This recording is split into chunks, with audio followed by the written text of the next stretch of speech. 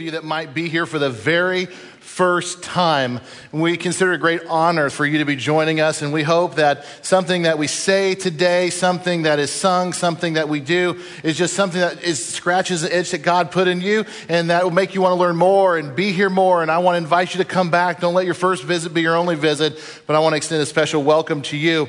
We are in a series right now called COVID and the Christian, and we're going to be in 1 Peter chapter 5. So if you want to go ahead and open your Bibles, please go ahead. And while you're finding 1 Peter chapter 5, let me just kind of remind you a little bit of what we've been through the last 6 months. COVID-19 has been front page news for about that long. Now, I know that COVID-19's been around a little bit longer than 6 months, of course, but for most of us, 6 months ago, back in March, is when COVID-19 kind of smacked us all in the face and turned our lives upside down. It was March. If you recall, back in March, everything was shutting down fast, and many of us started working from home. Just out of a show of hands, how many of you had to start working from home in March? Okay, yeah, a lot of us in here. March 14th was our last in-person gathering for our church for 4.5 months. And that's a head scratcher to me that it took 4.5 months. But I'm thankful, aren't you thankful, that we are gathering now? It's our 4th week back together, and it's going great. It's going fantastic. I'll tell you, every weekend, our numbers just increase. And we're expecting that again. We had to add another service, which is fantastic. Starting in September, like Taylor said, we're going to start introducing back pieces of our children's ministry. We believe it's going to make a huge difference. But it was 4.5 months that we were just online only. By the 3rd week in March, many of our schools, if not all of them, had gone to online learning. Us as parents had to figure out how we are going to be, full-time employees and homeschool teachers and everything else. By that 3rd week, most major sports, college and professional, had suspended their seasons. And how many remember you couldn't buy toilet paper to save your life? And good luck finding some hand sanitizer. Now, be honest, how many of you are still working off your supply of toilet paper you bought back in March? All right, all the honest people. The rest of you know you're lying. You've got huge warehouses full of toilet paper. A friend of mine on Facebook the other day posted this confession. He said, I drastically underestimated how much one person needs in toilet paper. That's for sure. He's still working off his supply. Grocery stores were lean. Do you remember that? And still, some ways they still are lean. I remember going out to try to find ground beef one night a few months ago. I couldn't find it. Went to 3 different stores. Told my wife, it looks like it's a vegetarian meal tonight. There's no ground beef anywhere. Everyone was staying indoors, and they were wondering, and maybe you wondered this too, what in the world are we going to do with all this extra time? We can't go anywhere. Everything is closed. How are we going to fill up all this time? We're going to be bored. And then March 20th happened, and millions of Americans had their answer to what they were going to do to fill up their time during this staying at home season. Does anybody have any idea what I might be referring to that happened on March 20th? You see, on March 20th, Netflix released a documentary called Tiger King. And overnight, right here in the middle of this pandemic, our nation had something else to talk about. Now, just rest assured, I'm not going to ask any of you to raise your hand if you have seen the Tiger King. I'm not going to put you on the spot like that. And no way am I, by just mentioning this documentary, am I giving it an endorsement or a recommendation that you should go see it, because trust me, I'm not. All I'm going to say is that I had no idea that on our planet, there were scenarios and circumstances that could provide the content necessary for a documentary like Tiger King. And those of you who are laughing, you're the ones that just admitted you'd seen it. All right, I get it. No, but I'm not endorsing it all, and I'm certainly not recommending you go watch it. I bring it up, though, because I think there has been, for a very long time, a fascination in our world with people about lions and tigers. Would you agree with that? There's been a great fascination. Long before that documentary series, The Tiger King, people have been fascinated with these animals. I think especially with the lion. Lions have always been probably one of the most major attractions at any zoo. You take your kids to the zoo, what do they want to see? We want to see the lions. At least that's what it is with our kids. People are captivated. Go to any zoo and don't watch the lions, watch the people who are watching the lions. And what you're going to see is eyes wide open, mouths open, cameras, videos. We're fascinated by lions. And honestly, for a lot of people, the closer you can get to them, the more exciting it is. And I don't know what it is about being in such close proximity to a dangerous animal, but people seem to love it. The lion is called the king of the jungle for a reason. We all know this, right? It has earned the reputation for its ability to hunt and stalk and pursue and pounce and destroy and kill and eat just about anything that it wants. No matter how you look at it, lions are extremely dangerous animals. I wonder, why is it? Why are we so drawn to dangerous things? Do you know why? It's a hypothetical. I wonder about it. Well, why do we sometimes want to be so close to dangerous things? This fascination with lions is not a modern trend. It's not like something our generation has become all of a sudden fascinated with. No. For thousands of years, people have been captivated by lions. I wouldn't be surprised if even going back to the Garden of Eden, Adam and Eve would just watch the lions and they would say things like, "Whoa, would you look at that? That's more fascinating than the raccoons, I'll tell you that." There's this cave in southern France called Chevet-Pont-d'Arc. And this cave, you probably never heard of it because it wasn't discovered all that long ago. It was discovered back in 1994.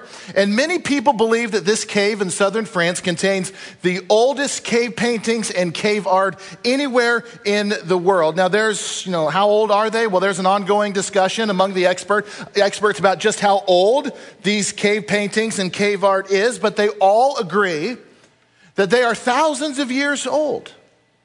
And besides the cave art that they've found in these caves, they've found other interesting things like bones and artifacts, including what they believe to be the oldest preserved human footprint anywhere in the world. That's what they think this cave holds.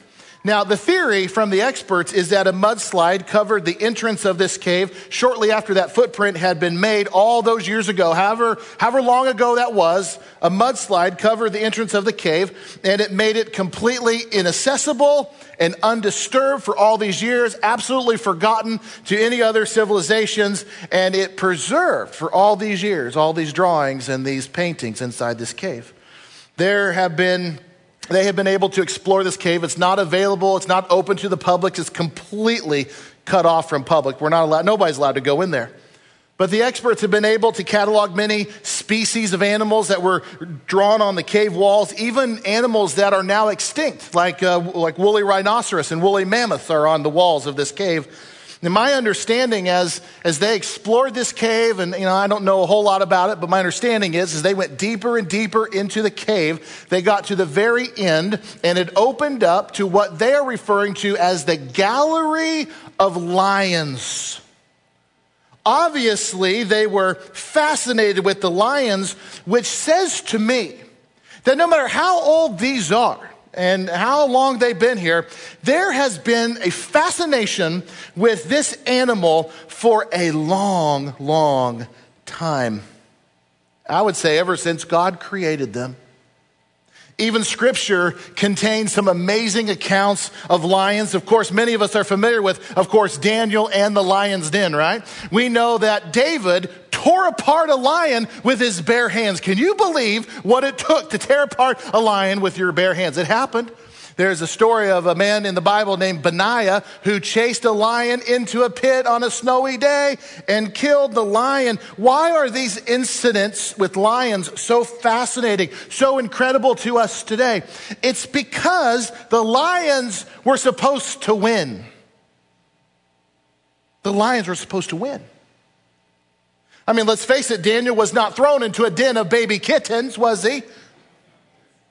No, he was thrown into a den of lions so that they would tear him apart and eat him. That's why they were there to begin with.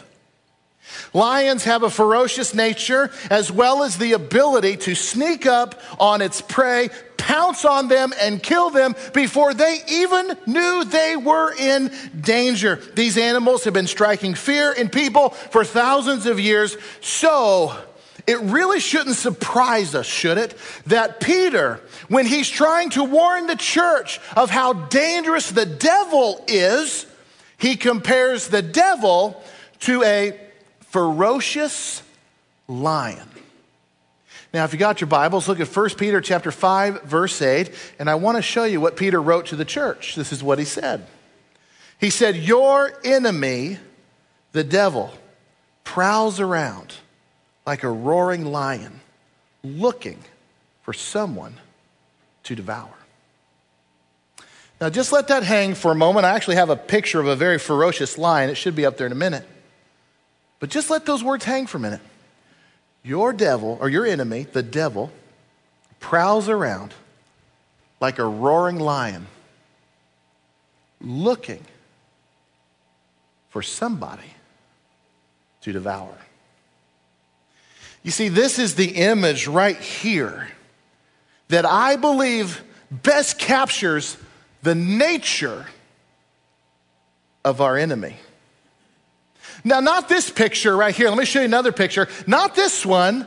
When Peter wrote to warn the church, he's not trying to get them to picture some guy, a creepy looking guy with a creepy smile with horns on his head holding some pitchfork. No, this image, this impression of the devil comes from our own imaginations. This picture of the devil, I'll be honest with you right here behind me, it doesn't stir any emotions in me. It doesn't make me nervous. It doesn't make me concerned or even cautious, because the image of this devil right here is not what Peter's describing. No.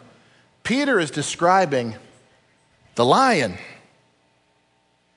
The devil is this ferocious lion-like figure looking to sneak up on you. And he's looking to catch you off guard and to overpower you and to take you out. Straight up, friends, there is no other way to understand Peter's warning. The devil is out to get the church. The devil is out to get you. Now, last week I asked you if you believed Peter when he said the end of all things is near. Remember me asking that question? And I asked you, do you believe him? And I threw out to my opinion that I think a lot of Christians believe that without any hesitation, but we're very nonchalant about it. We don't think about it very much. We don't think about the end. We don't think about the return of Christ very much. Sure, we believe it, but we sure sometimes don't act like it. Let me ask you another question as it relates to our text tonight. Do you believe Peter when he says that our enemy, the devil, is prowling around like a roaring lion looking for someone to devour? Do you believe him? Do you think about it very often? Is it something that is always present and nearby when you think about what the Lord is doing in your life? Let me ask you another question. Has the coronavirus and everything else going on in our country right now in these last 6 months, has it made you think a little bit more about the devil than you used to? You know, we're concluding our series today called COVID and the Christian. And we've been trying to answer this question very biblically. The question is, how should Christians be living out their faith during this historic moment in history? And the book of 1 Peter, as you know, has been our guide to answering this question. The teachings that Peter gave to the first century Christians who were going through a really rough season in their lives, well, that teaching is just as applicable to us today as we too are experiencing our own troubles in this world. The teaching's very relevant and applicable. And something that comes out very clear in our text is that Peter seems to understand and know and communicate that the devil is an opportunist. Did you know that? The devil's an opportunist, just like the lion is. The Christians of the first century, they were experiencing such difficulty and hardships, and Peter knew this about the devil, that it was a ripe environment for the devil to do what he does. It's no different for us. I believe that the coronavirus and all that we have been through these last 6 months has created an opportunity for the devil to do what he seems to do best. Now, I don't know how you feel about this, but I don't think every Christian in the world has been at their best lately. Worry and despair has crept into many lives these past few months. And so has aggravation, disgust, and far-reaching negativity. Gossip and slander, with a good dose of accusations and judgmentalism, have created a ripe environment for the devil to sneak up and catch some Christians off guard. It's because the devil is an opportunist. He wants to catch you at your weakest moment. And sometimes, if not all the time, our weaker moments are when we are frustrated and when we are angry and perhaps when we are tired or maybe in the wrong place at the wrong time with the wrong people. See, these are all opportunities that the devil and his cohorts drool over. Let me give you an example. In Matthew chapter 4, we read this very famous moment in Jesus' life. He's just been baptized, and this is where the Lord sent down his Spirit on Jesus like a dove, and he said, "This is my Son, whom I love, and I'm well pleased." As Jesus came up out of the water, are you with me in that moment in the Bible? And then in Matthew 4, it says Jesus heads off into the wilderness, and he would be in the wilderness for 40 days and 40 nights, and Jesus was fully God and fully man, and so he experienced everything that we as mere humans experience, and it says that Jesus didn't eat. He fasted for those 40 days.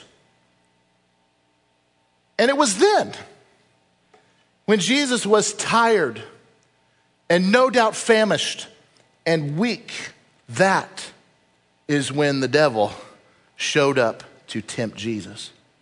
Why did the devil show up when Jesus was tired, famished, and weak? It's because he is an opportunist, and he felt his chances were better with Jesus, famished, weak, and tired, than if he had been rested, well-fed, and strong. And of course, if you know what happened next, it's powerful piece of scripture. The devil was absolutely unsuccessful. He came at Jesus 3 different times. 3 different times Jesus defeated him with the word of God, and he commanded him to flee, and he had to leave. We also learned in our Revelation series a few weeks back that the devil, who is an opportunist, always has his end game in mind. And what exactly is that end game? Let me remind you of it tonight. Revelation 12:9, the great dragon was hurled down, that ancient serpent called the devil, or Satan, who does what? Who leads the whole world astray. It's no secret. The devil has an end game. And this end game is based on what? The fact that he hates God. And he hates you for joining God's family. So his overall goal is to defeat God's plan to rescue the world. And he will do so by any means possible. And please don't think for a second that the coronavirus hasn't been the devil's playground. How does he do it? Well, let me give you a few examples in Scripture. Some of these will be familiar to you. Some of them may not be. I'll rattle them off quickly. You can always go back and find everything that I'm putting here in the app, and you can see the sermon notes later. If you don't write all these down, it's fine. But how does Satan initiate his agenda?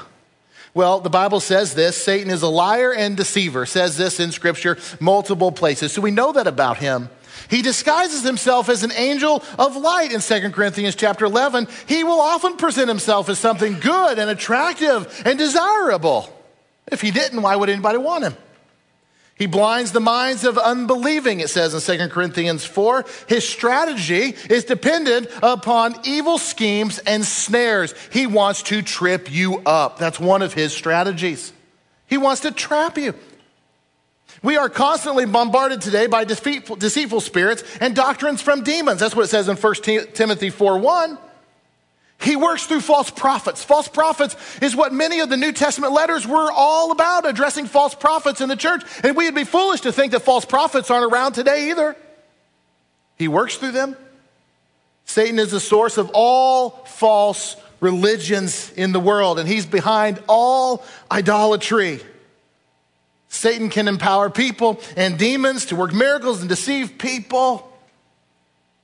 The list right here that I'm giving you, this is all straight from the Bible, and it perhaps sounds even scary, but let me just remind you of something very important today. That Satan is powerful, but he's not all powerful.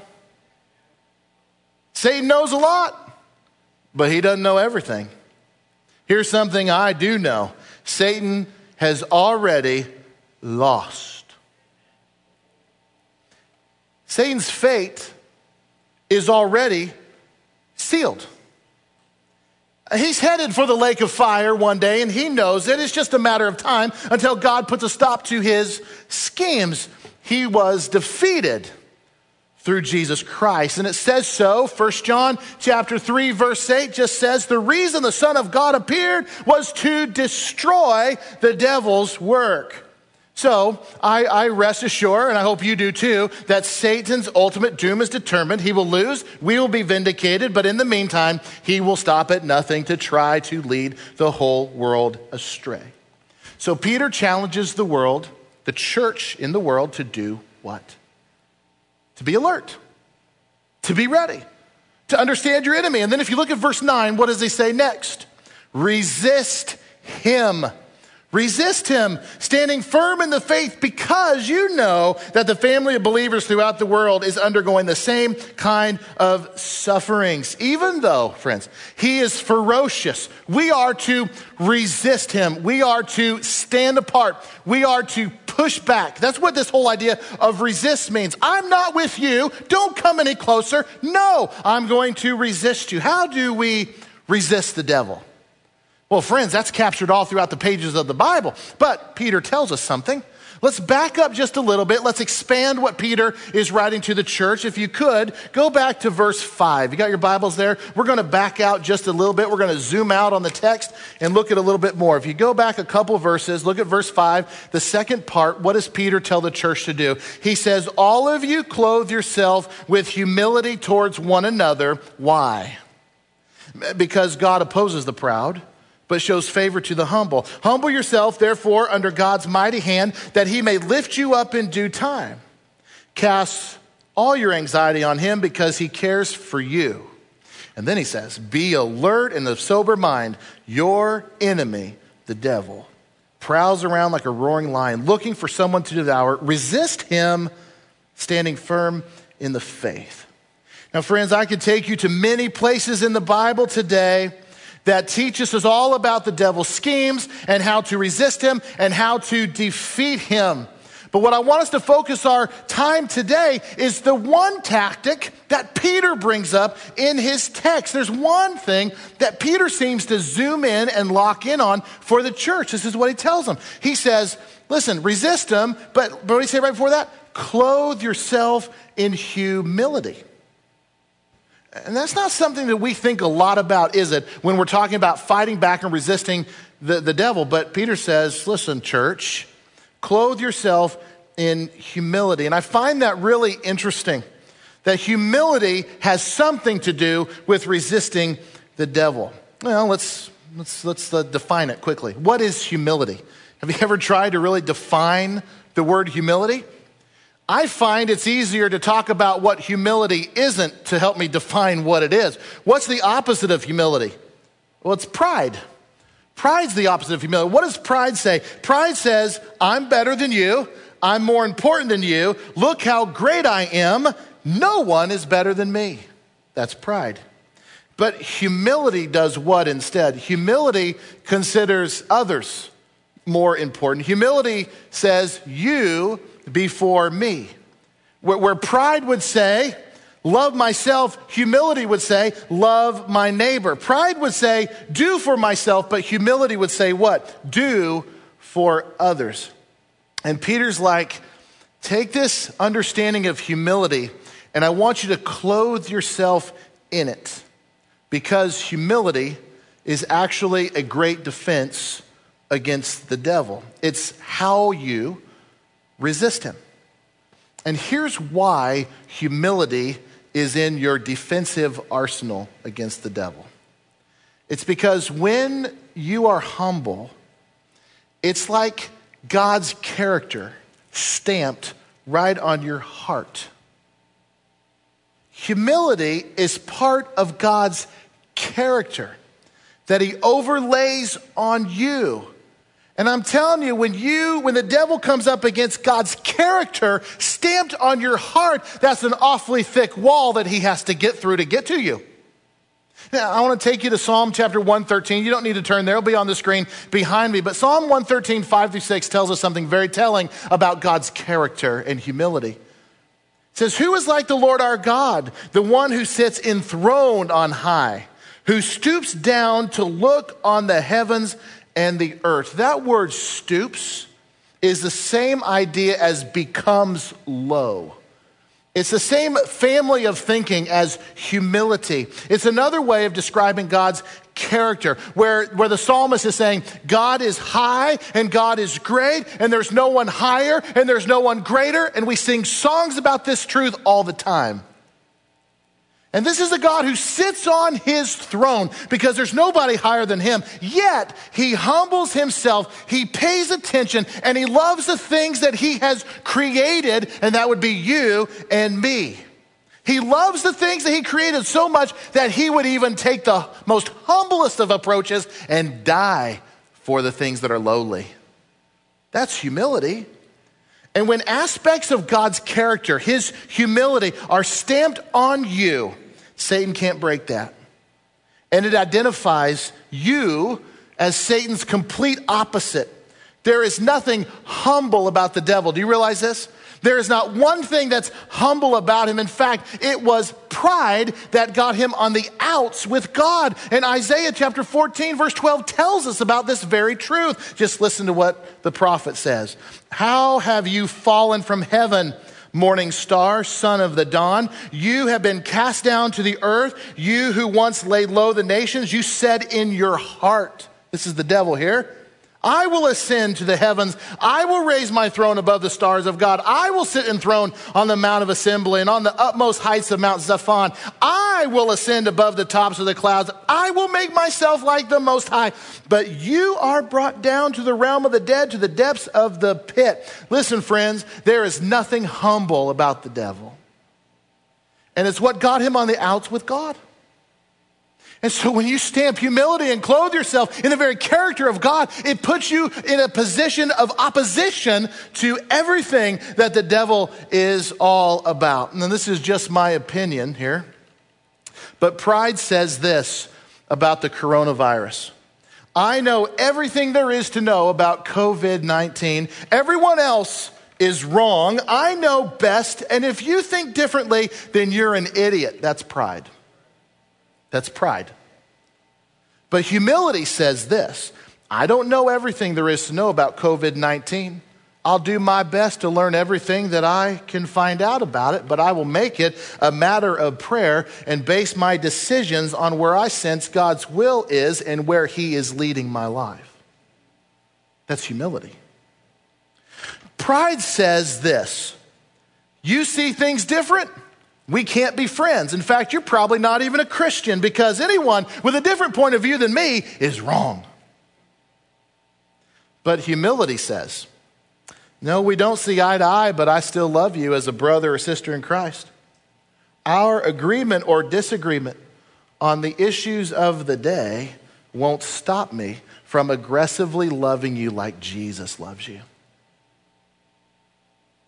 When Peter tells the church to wrap yourself up or clothe yourself in humility, he is telling the church to wrap up in and put on the very character of God himself. And it's like an armor that not even the sharpest teeth of the devil can penetrate. Now, I could point you to numerous places in the Bible, as I said, about defeating the devil. I could take you to probably the most popular one in the entire Bible, which is Ephesians 6, where Paul says to the church what? Put on the full armor of God. Why? So that you can stand your ground against the devil's schemes. Friends, we should pay very close attention to what Paul writes to the church in Ephesians 6. But here, in the middle of extremely difficult days, is the church that Peter is writing to. And he talks about humility in the fight against the devil. If I could sum up maybe what Peter is teaching the church into a singular thought, and that's what I've been trying to do with this series, I would say that the truth is this: humility before God and toward others is the best offensive and defensive game plan in resisting the devil. According to Peter, Humility is that. Now, here's how it's the best offensive game plan. Here's how humility can be offensive. It's because when you're trying to move forward in life with a humble heart before God and others, that is always right in God's eyes. When I'm aggressively pursuing in my life to be wrapped up in God's character with humility, that is always right in God's eyes. It's what He desires for you. It helps you have the kind of love, trust, submission, and harmony that Peter writes about all throughout his letter. And that's why humility is the best offensive game plan. And here's why humility is also the best defensive game plan. It's because humility puts you in a position of trusting God, and that helps you defeat the devil. Because the devil is out to destroy your faith. He's out to lead the whole world astray, and he's very aggressive with it. But humility says this: God, I trust you more than anything else. I'm submissive to you first, your desires, your will for my life. And I know, God, that you are more powerful than my enemy, and I need your strength to defend myself against him. And that's why it's an incredible defensive game plan. Friends, I want you to know today you have everything that you need to win, to resist this enemy. And I don't want you ever to forget that. I want to end this message, this whole series, with the same words that Peter did when he said in 1 Peter 5:14, he said, "Peace to all of you who are in Christ." Peace. Because that is what we can have even in the most difficult of days, when we put into practice the teaching of God's word. And I pray and hope that that has been the case for us. Before we go today, I want to bring your attention to something that's on all of our minds, and I know that it's something we think a lot about. Monday morning, our kids go back off to school. You know that, right? And it feels weird, doesn't it? I mean, there's that part of every parent that's like, thank you, Jesus. And then there's a part of us that are like, Lord, am I doing the right thing? And then between those two big thoughts are thousands of teachers and educators and administrators who will be on the front lines of all of this. And friends, that job is hard enough without the coronavirus. So what I want us to do here for a few minutes before we say goodbye is I would like to ask you, if you are a teacher or an administrator or work in a school in any capacity whatsoever, in any learning environment, in any type of education, and you are now playing by a whole new set of rules, would you maybe raise your hand so that we can kind of eyes on you and just pray for you? Is there anybody? We got some back here, back here. It doesn't matter what role. You're heading back to the schools on Monday. All right, do you guys see these hands up? Could you guys just find the hand closest to you and just kind of, we're not going to touch, okay? And we're still going to social distance. Now, in the past, we've laid hands. That's right. We're going to lay hands on you and send you back to school with a little COVID danger. But no, I'm kidding. We're not going to do that. I'm totally joking. It's probably not the right time. My timing's never been awesome, just to let you know.